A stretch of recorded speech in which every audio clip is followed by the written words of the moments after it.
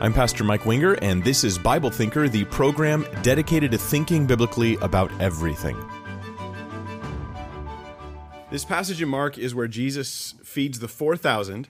It's another passage where if you don't study it carefully, I think you'll actually miss the point of the passage. It sometimes feels like just a repeated miracle. Oh, he fed the 5, then the 4, but there's something else being said here, and it can be missed on not only laymen, like those of us just reading the text and thinking about it, praying about it, but also even scholars who frequently miss some very important things here. Now, this is the Mark series, part 26, Mark chapter 8, verses 1 through 10 we're going to be in, but before we get into it, I need to do an announcement. This announcement is actually for people watching online. I want you guys to know, if you are planning on a visit to the Sunday night service for the next 2 weeks, we will not be meeting February 2nd and February 9th, so you'll want to come some other time. I'd hate for someone to make a trip out here and have a closed door. I'll be out of town for both of those services.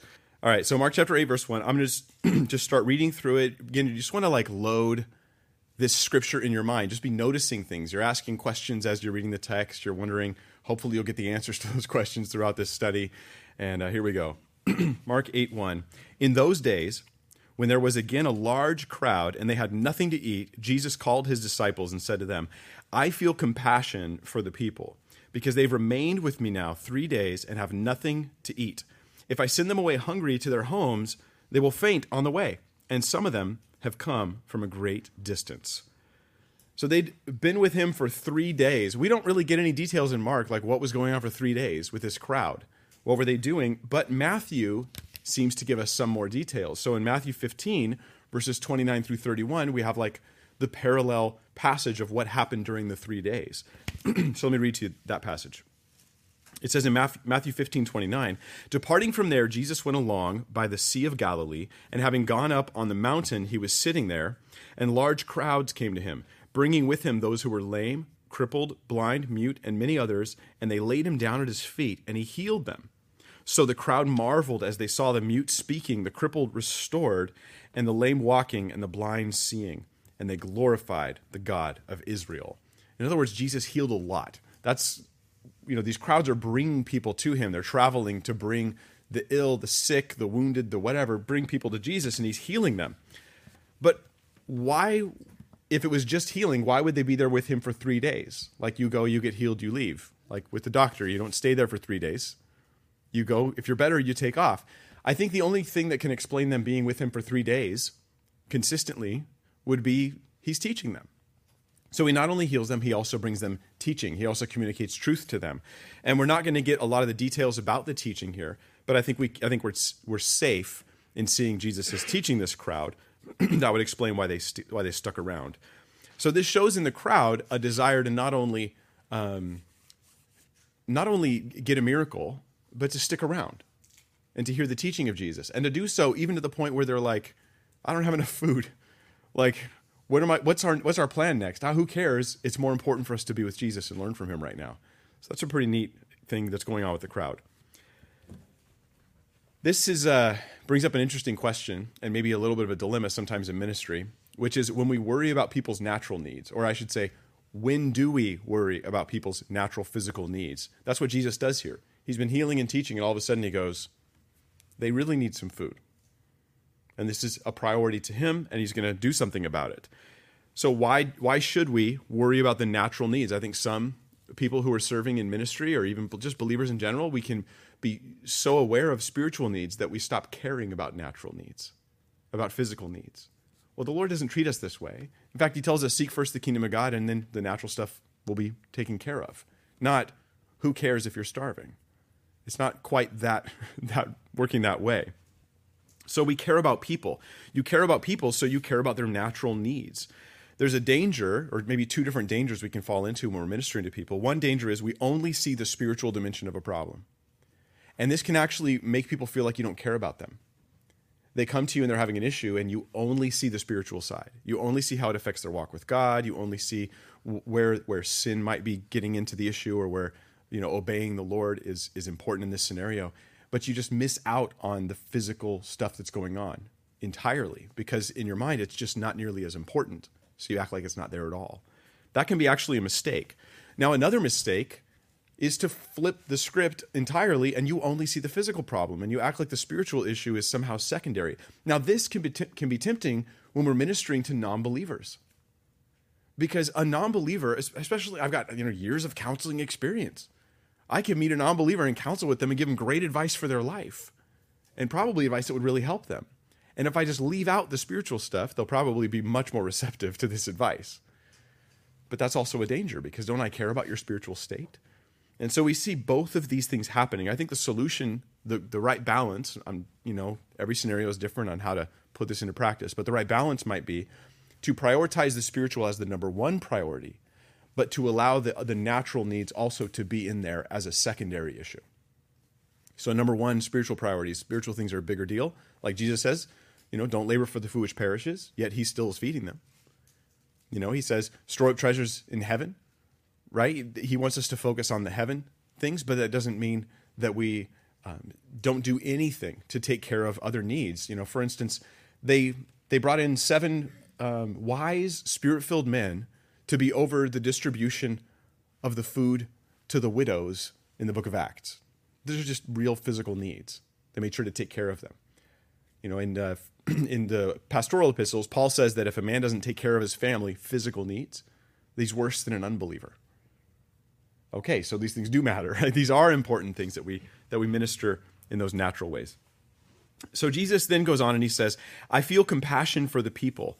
In verse 2, I feel compassion for the people, he says. Which made me wonder, and I think we should do this as we're reading the text of Scripture. It's like ask questions. My question was, why does Jesus bother telling them what he's feeling? This is not normal. How often does Jesus say, here's how I'm feeling, guys, I just want you to know?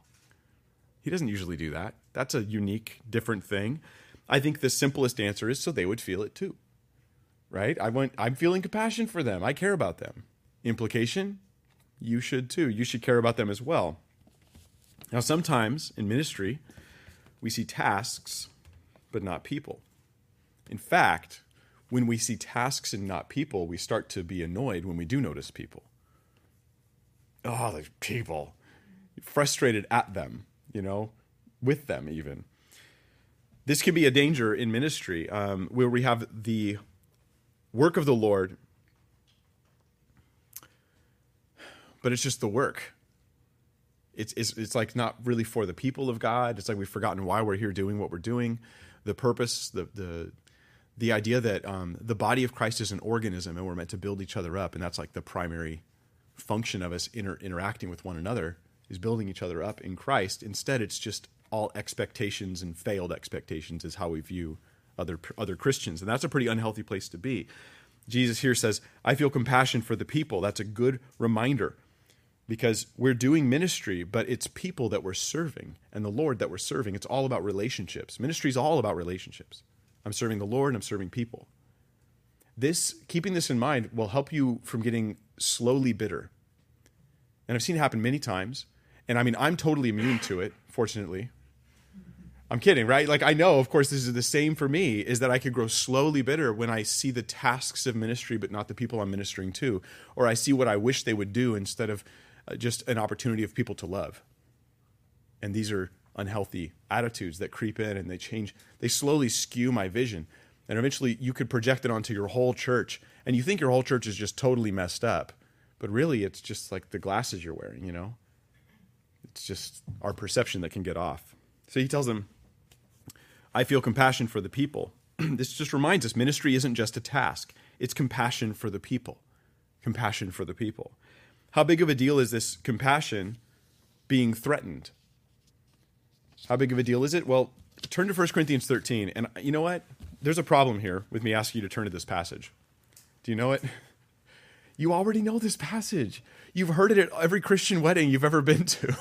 You know this passage. You know it really well. I'm not going to teach you anything new in it. There's nothing new I'm about to teach you. I'm just going to read you the passage, and all I want to do is encourage you to hear it fresh. Just to hear it fresh, and to remember that when he says, I feel compassion for the people, this is Jesus' attitude towards the people, and we're called to reflect the same attitude towards others in our own lives as we serve the Lord in ministry. Verse 1 of 1 Corinthians 13, he says, if I speak with the tongues of men and angels, but have not love, I've become a noisy gong or a clanging cymbal. which is annoying, by the way. I've just become annoying. If I've the gift of prophecy and know all mysteries and all knowledge, and I have all faith so as to remove mountains but do not have love, I am nothing. I'm a nobody. My skills matter nothing compared to my love. We often measure other people in our minds based upon their skills or their giftings. Here it's like irrelevant compared to their love and compassion. Wow. And if I give verse 3, all my possessions to feed the poor, and if I surrender my body to be burned, but do not have love, it profits me nothing. It's motive 100% matters. 100% matters as we serve the Lord. Love is patient. Love is kind and is not jealous. Love does not brag and is not arrogant. It does not act unbecomingly. It does not seek its own. It is not provoked. It does not take into account a wrong suffered. It does not rejoice in unrighteousness, but rejoices with the truth. Bears all things, believes all things, hopes all things, endures all things. And then we have a controversial section about spiritual gifts, which I have a video on online, so we can check that out if you want. So I want to say this, that like this little phrase where Jesus says like, hey, I have compassion on the people. I think that's there for a very important purpose. I think it's to remind us that as we minister to people, you got to do it out of compassion for them. You need to have compassion for the people. When you see God's love for you, I think this is the inspiration. We love because he first loved us.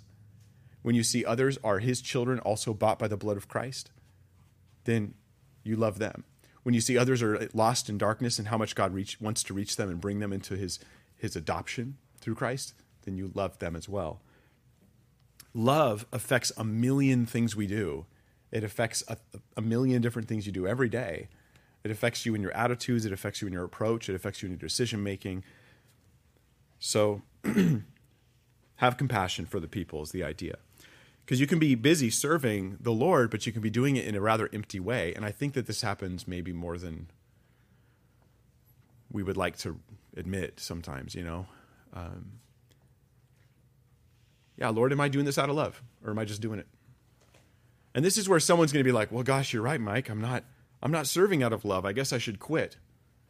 Yeah, that's the application. You should quit. That's right. Stop serving the Lord entirely. Good idea. Yeah, no, you're again not acting in love. That's all you're doing. This is just a second failure on top of the first. Rather, position yourself to act in love. But I can't just choose love. Actually, you can. You can choose love. You can choose to act with patience and long-suffering and kindness and not seeking your own. It's a decision we can make.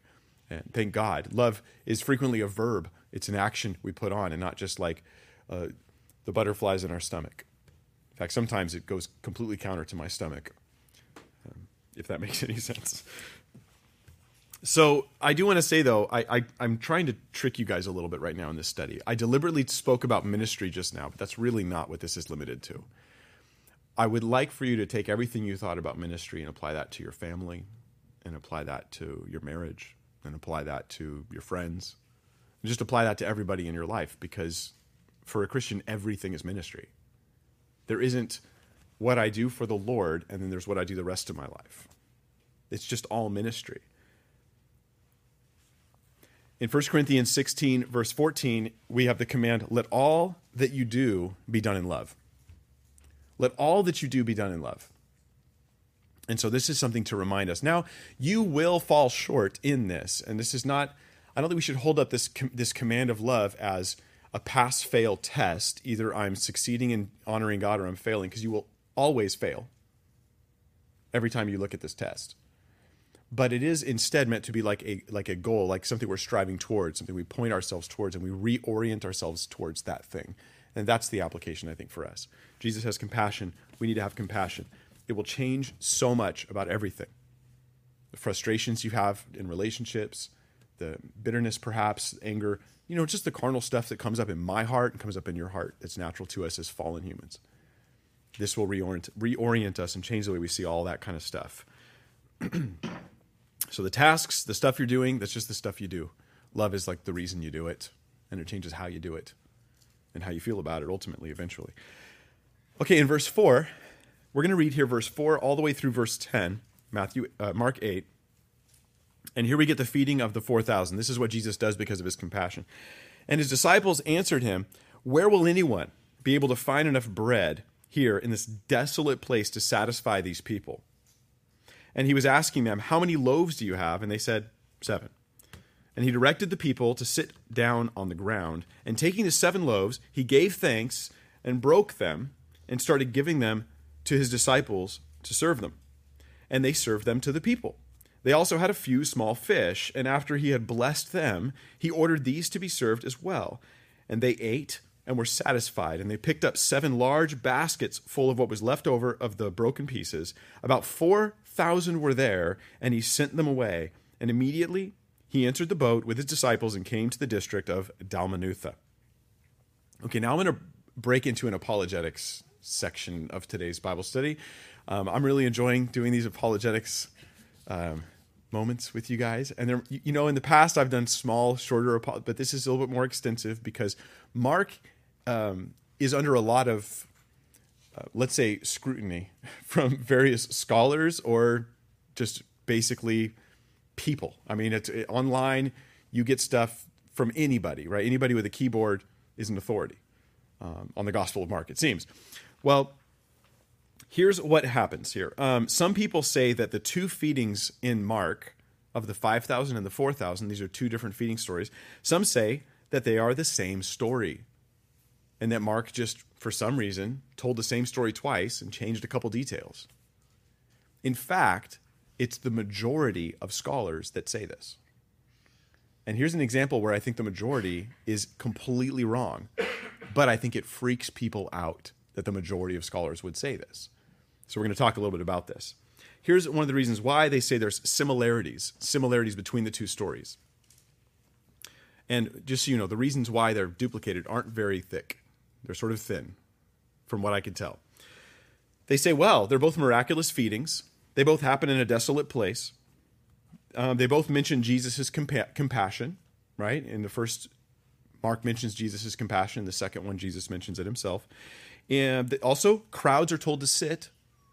Crowds are told to sit. The disciples participate in handing the loaves out. Jesus asks, "How many loaves do you have?" in both stories. He prays in both stories over the food. Leftovers are gathered in both stories. Here's another example. Both stories have the idea that the people ate and were satisfied. So they ate and got full both times. So then they're obviously duplicated stories. Now, I don't think that sounds super convincing personally. Jesus had the people sit down. Well, I mean, it worked last time. I don't really know why you wouldn't do it the same way. You guys sit down every Sunday when you come here Sunday night and we do the study. But if I was to tell the story about how we had worship and then we had prayer and then we had a Bible study, and then we had a discussion time afterwards, would some scholar come along and say, "I think there was really only one Sunday night study and someone just fabricated that it happened every week because, boy, it's like the same story every time." But, there's similar stories because it's a similar thing that's happening. That is entirely possible, it seems. They mention the disciples helping as being evidence that this is a reduplicated story. But was Jesus supposed to hand out the bread all alone? And what are they there for, the disciples? It just seems strange to me. I would think if it happened in real life, the disciples would help. So how is that evidence of reduplication? It just seems strange to me. How quickly they go from similarities to reduplication. Hypothetically, let's just say, what if Jesus had 2 similar miracles and he wanted to teach us something through these different miracles? Let's say hypothetically that's the case. How would these scholars know it? They seem to very quickly, and this is not uncommon in New Testament scholarship, to very quickly and casually just reimagine stuff about the text of Scripture, about things like what Mark is doing. Is it not an option that Jesus did it twice? What if the context indicates that these 2 different feedings are unique? And it does, by the way. What if their differences are preserved in not only Mark, but also in Matthew? Unique differences that are preserved. If they're so sloppy to reproduce, then why would unique differences be preserved in both books? What if they have these 2 different miracle stories have different theological significance? Well, then that doesn't feel like a reduplication. What if the meaning of this passage is central to the flow of Mark as a whole? Well, then it would seem like it had always been part of the story and not something that was added later. So let's talk about some of these things. For instance, in Matthew and Mark, both books record the differences of the numbers. 5,000 people, 12 loaves, or 12 leftover baskets, excuse me. How many loaves was it? And two fish? 5 loaves and 2 fish, thank you. And then we have the 4,000 in the second story. 4,000 people, we have 7 baskets picked up at the end of it. And we have, I forget how many loaves, I just read it. 7 loaves, thank you. And we've got these and a few fish, right? Well, Matthew and Mark both record consistently those same numbers. And it's weird to think that ancient historical sources, let's just look at the Bible like it's an ancient historical source. It's strange to think that they would get all the little details right, but the whole story's fabricated. Do you see the problem with this? When stories are fabricated, you don't preserve little details. This is strange. It seems like a counterintuitive kind of a thing. Let me give you some more reasons to see these stories that are as uniquely different. Now, I know it's Christians who are already believing this. Just based on inspiration alone, you can assume that these are accurate stories, and that's fair and that's right. But I like to offer even more support for the things that we hold. R.T. France says in his commentary on Mark, he says that this second feeding story, the 4,000, has been understood by most commentators as recording an incident in the primarily non-Jewish territory of the eastern shore of Galilee, and thus as continuing the theme of Jesus' ministry among Gentiles. Now, that's hugely important. The theme. There's a thematic element in the Gospel of Mark. We looked at the Syrophoenician woman, right? She had her daughter had a demon cast out. Then we had this man who was deaf and mute, also in Gentile territory, and Jesus heals him. There's a whole conversation about the dogs and all this to put it in the right theological context about Gentiles. And then here we have Jesus also again in Gentile regions, and now he does a similar miracle as he did for the Jews in the feeding of the multitudes with the loaves and fish. So let's look at some more differences. There's 7 loaves versus 5 loaves. I'm not going to focus on the numbers here because, again, I'm not really sure what the numerology of these things would represent. Maybe it's there and I just don't know it. But what's interesting is in Mark 6, we talked about this. They were near the time of Passover in Mark 6, and they were barley loaves. Barley loaves, which would have been very likely unleavened because it was the time of Passover, the Feast of Unleavened Bread. So it's very likely these barley loaves were unleavened. That's what Jesus multiplies and he hands out to all the people there. But then in the Mark 8 passage, it's just loaves, just generic loaves. Now we can assume that unless it's that rare circumstance of the Feast of Unleavened Bread, that these are leavened loaves. Why is that significant? Because there's only one offering in the Old Testament where leavened bread is offered, and it's that which represents the expansion of the kingdom of God at Pentecost, when the Holy Spirit came, and the kingdom of God now is being opened up to all people. So here we have deep theological significance even in Jesus just breaking the bread. Here we have the leavened bread and then the unleavened and then the leavened bread. I think that's pretty significant. I think there's another element too. If you realize that this crowd was largely, not probably entirely, it was probably a mixed group because there's people from all over, but it was a lot of Gentiles there that Jesus was feeding, probably the majority. And Jesus says that he has compassion on them. Well, that has new significance now to his Jewish disciples. The one time Jesus bothers to mention he has compassion. I'll come back to that in a minute. But there's another thing. In Mark 6, when Jesus it talks about why Jesus cares about the people, it's because they're like sheep without a shepherd. Well, they're Jewish people. And the Jewish people were the people of God. So they're like sheep without a shepherd. But when Jesus has compassion on the multitude of Gentiles, they're not mentioned as sheep without a shepherd because they're not his people. So they're just a group of people that have needs. So it's preserving the differences of them being Gentiles. All the Old Testament theology in Mark 6 takes us back to like Ezekiel, where God says, like, my sheep, they've been betrayed by their shepherds, the leaders of Israel. So I'm going to come myself and I will shepherd them. So it's predictive of Yahweh showing up to shepherd the people. That's Mark 6. Mark 8 is totally different. Jesus is like, there's no sheep shepherd. No, it's just, they're going to faint. They're just a deeply needy crowd. That's it. Well, that's the Gentiles. They're just a deeply needy crowd. But there's another differentiation between the two stories, and that's in the word baskets. And you won't get this in most English translations, But there's two different words for basket used. The 12 baskets they picked up after the feeding of the 5,000 and the 7 baskets they picked up after the feeding of the 4,000 are two different Greek words for basket. One of them is it's a word that basically you find in Jewish context. It's a small basket. That's the 12 baskets. The other word, you never find it in some exclusive Jewish context. So it seems to be like the more common Gentile item. And it's a much larger basket, by the way. In fact, when Paul is in Damascus and he's lowered out the window in a basket, it's that word for basket. It's a big basket, in other words. So the 7 baskets could have been a lot more food than people realize when they had the leftovers. But let me quote to you. This is Eric Wefald in his article called The Separate Gentile Mission in Mark, and it was published in the Journal for the Study of the New Testament. He says the following. The word for basket in the Jewish feeding of the 5,000 has Jewish allusions and is considered typical in Jewish usages, while the word for basket in the Gentile feeding has no noted Jewish allusions. So it's, again, we're preserving this is something that happened to Gentiles in a Gentile context, in a Gentile region. Even the language of it fits that in several different ways. Not only is it in Mark 6 and Mark 8, it's also in Matthew. Matthew preserves the different words for basket in the Greek as well. And Matthew and Mark both preserve the words when Jesus recounts the stories.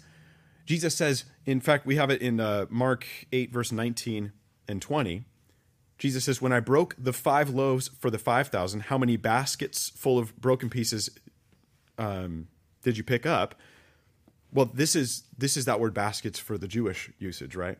Then they said to him 12, and he says, when I broke the 7 for the 4,000, how many large baskets, that's the more non-exclusively Jewish word, full of broken pieces did you pick up? And they said 7. So Jesus remembers later on, separate saying of Jesus, he remembers the amount, the kind of basket, the Jewish-Gentile distinctions, the numbers, all this stuff.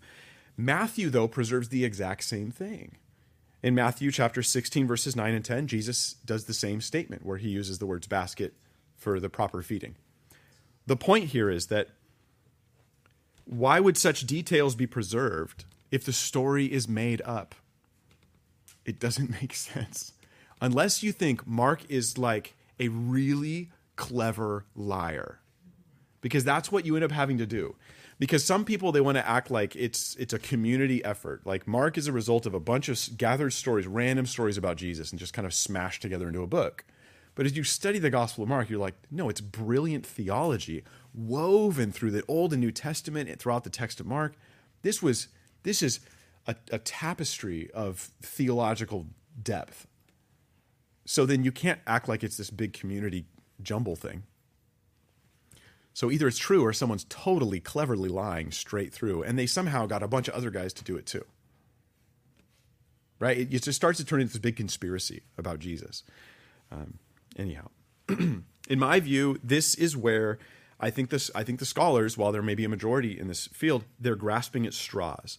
They're grasping at straws. And New Testament critics who do this sort of thing have been criticized by other people who study ancient literature, but just not New Testament. Like other people who study ancient texts will look at the New Testament guys and they'll be like, boy, you guys do weird stuff with the New Testament that we would never be allowed to do when we're studying like Homer or Herodotus or somebody else. Like you can't do that. You can't be like, well, Josephus is really trying to emphasize the theological implications of, no, he's just telling you what Vespasian did. Like that's all he's doing, They do weird things. I'll give you an example. In the 17 and 1800s, there was tons of scholarly literature on why John said there was this pool of Bethesda in Jerusalem. What is this pool of Bethesda? Why does John mention 5 porches? And there was all these things that are like, well, the 5 porches represents the Pentateuch, the 5 books of Moses. The 5, or the first tablet of the law with the 5, and there was all this stuff, like what is John really getting at? Until not too long after all that, they dug into Jerusalem and found the pool of Bethesda with 5 porches. And in one archaeological dig, they burned up like 2 tons of German fake scholarship. Now, this stuff was like really popular. And if you had been alive before the excavation in Jerusalem and you've been a student in school, you would have read, John's just making stuff up because he's trying to make theological points. 10 minutes later, you're like, oh, that's all trash. What do you know? It's just what happened. It's just what actually happened. And I think that this is something that needs to happen in modern New Testament scholarship, because what they do is they approach Mark like it's this sort of, like I said, a jumbled mess of a bunch of different traditions put together by an editor. But all the indications seem to be that Mark comes from the eyewitness testimony of Peter. The thing is that if you start thinking like that, then you start to look at it and go, this stuff really happened. Like, well, then who was the genius that put all this together? And all of a sudden you realize it's not even Mark, it's not even Peter, it's Jesus. Jesus is the genius that's putting all this stuff together, walking his life in such a way as to reveal the truth of God's plan of salvation for mankind. So it's beautiful. So let me highlight on this. What we've got so far is there's a Gentile mission going on in Mark. So I just want to remind us of that. It starts when Jesus goes to the region of Tyre and he helps that Syrophoenician woman. She has a child who is demon-possessed, and Jesus heals or delivers this child. Why? Because she has this conversation about the dogs eating the breadcrumbs that fall down. This is to set the theological understanding that Jesus is the Jewish Messiah. He will help the Gentiles, but they must recognize his Jewishness.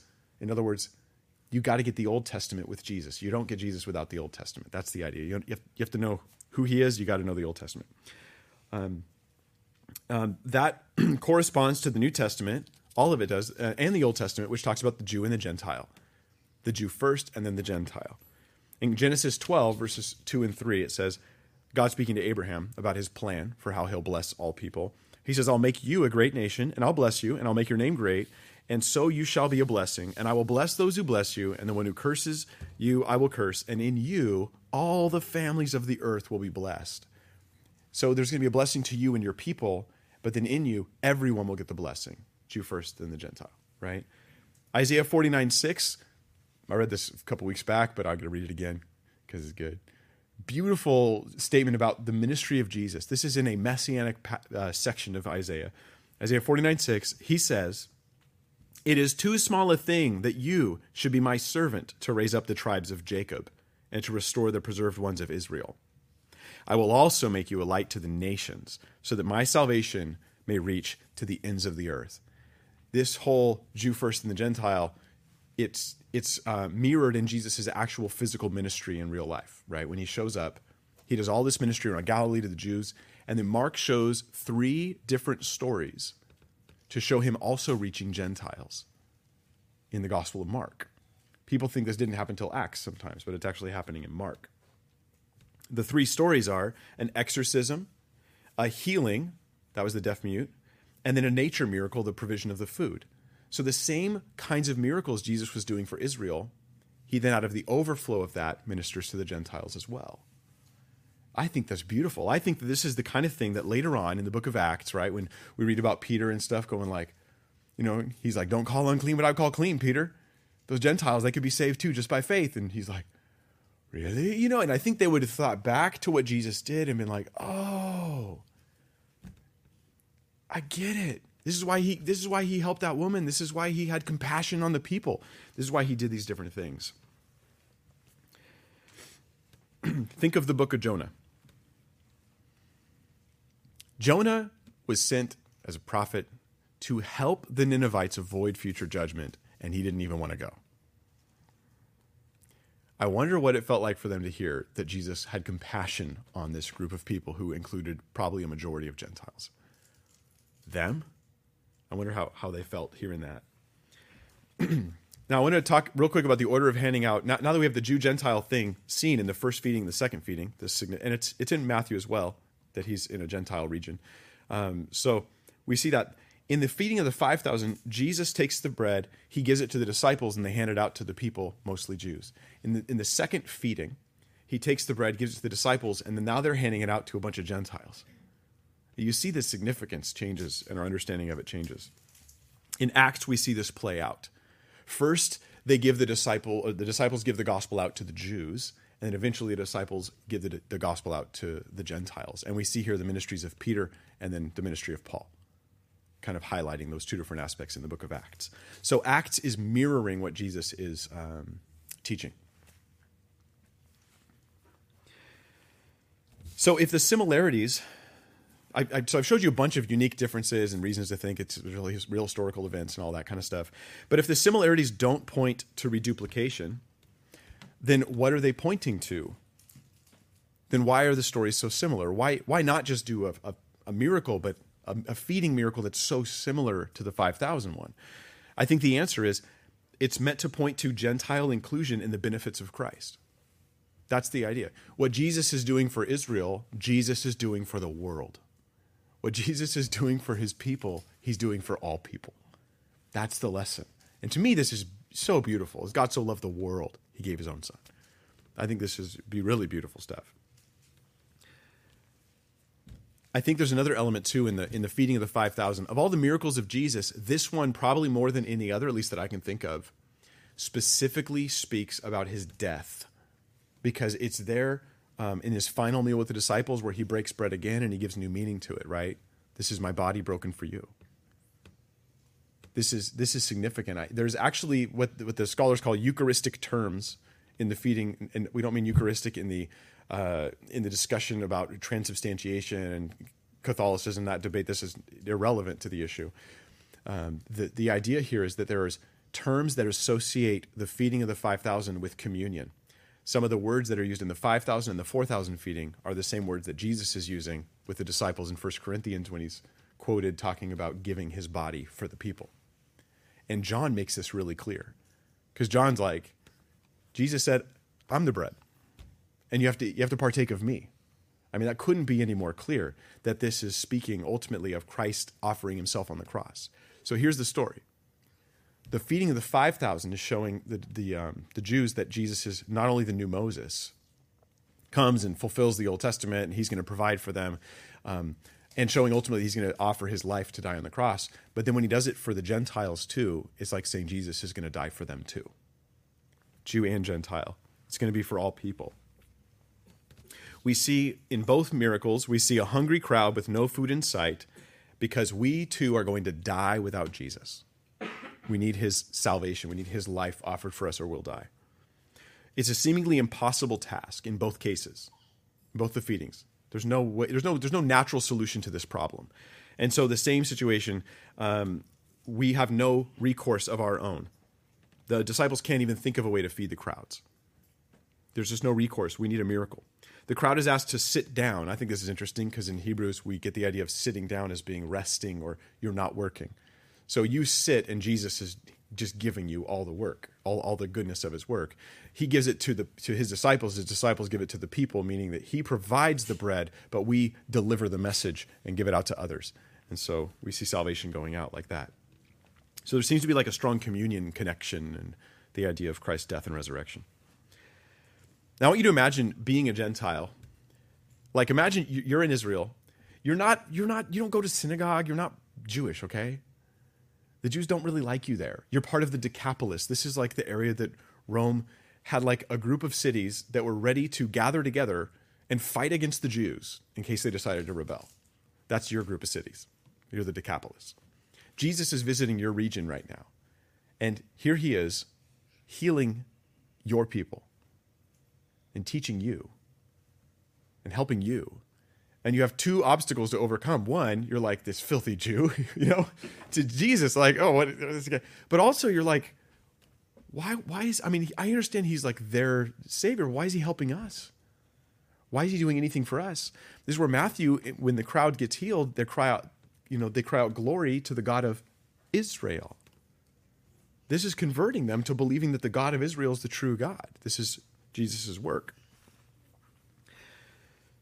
I think they would have thought, me? Why does Jesus care about me? He's reaching out to me? Well, why? I don't understand. But I also think now, imagine if you were the Jew. You were the disciple following Jesus. And Jesus, you're our Jewish Messiah, right, Jesus? You're going to help us destroy and kill all the Gentiles in the land, right? Isn't that the whole plan? Right? And then they go to the Gentiles and they're thinking like, all right, maybe now's the time. Like, we're going to slay him? Oh, you're going to heal him. Them? You're going to feed them? Them? And so I think there's this contrast between the Gentile rightly saying, me? You're going to help me? We've rejected your God? But you're helping me? You're saving me? And for some of us, we're like that. We're like, me? You feel like hesitant to receive the grace of God that he's poured out upon you in Christ.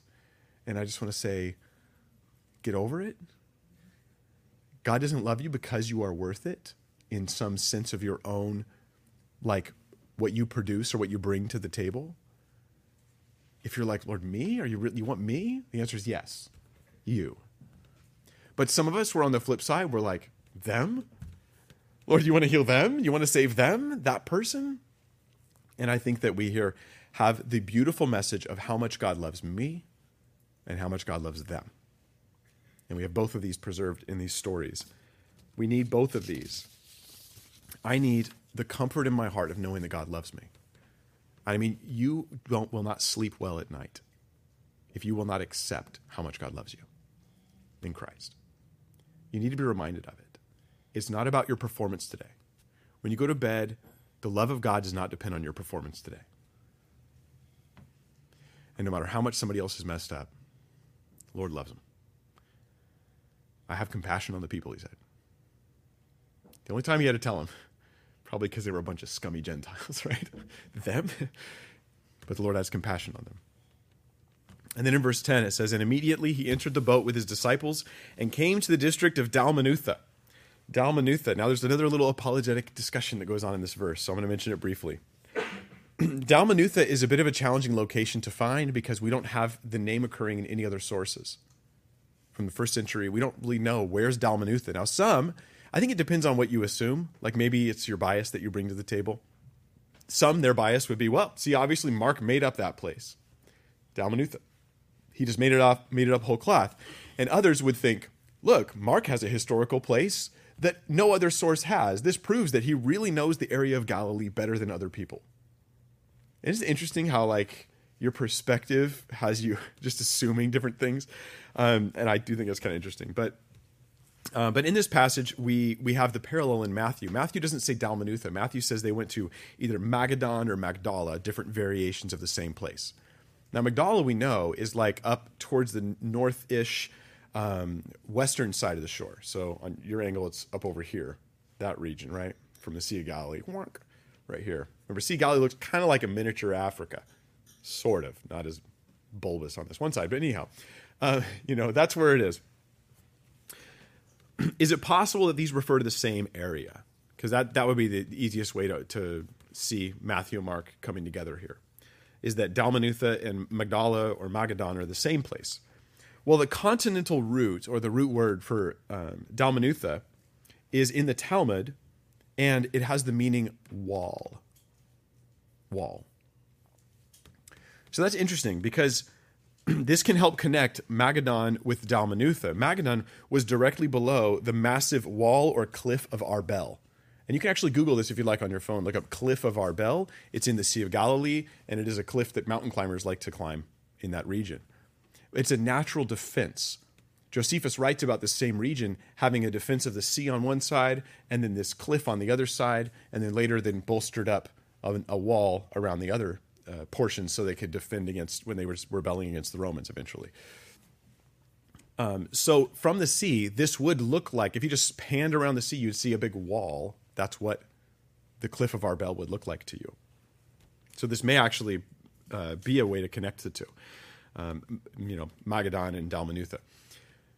There's also one other element, which is that recently archaeological studies have found that where Magadan is, there is a twin city or another city right next to it, and they don't know the name of it. But it looks like it's a different city, a separate city right next to Magadan. That might have been called Dalmanutha. That may well be the case. There's lots we don't know about the first century. What's strange to me, though, is this. If we weren't reading Mark and we just discovered any other random text that was from the first century, and it said that in the Sea of Galilee there is a town called Dalmanutha or a region called Dalmanutha, everyone would be like, look, there's a region called Dalmanutha.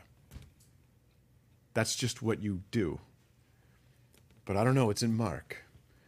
We don't like Mark. So he probably made it up. And this, I think, is silly. All right, so in closing, the works of Christ here are always meant in Mark to attest to the person of Christ and the greater work of Christ, and that's what we're seeing. Jesus' provision for the Jew first and then the Gentile, and that his provision is not just miracles and healings, but his provision is God himself showing up, who will offer himself to heal your sin and your rebellion because he has compassion on the people. For Jew, for Gentile, for me, for them, all of the above. Let's pray. Lord, we thank you so much for grace that was purchased by Jesus Christ on the cross. We thank you so much, Jesus, for the way in which the life you lived, the miracles you chose, and the path that you chose to walk left us with a theological trail to follow. It's exciting to learn from it and grow. We pray, Lord, that right now we would embrace fully that you love us. That we would embrace it fully, completely, that you love us.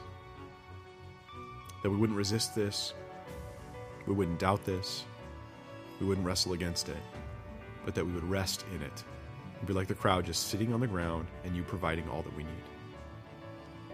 We pray also, Lord, that we would embrace fully that you love others, that you love them, whoever they are that maybe we're frustrated with or irritated with, or maybe we just don't even care about.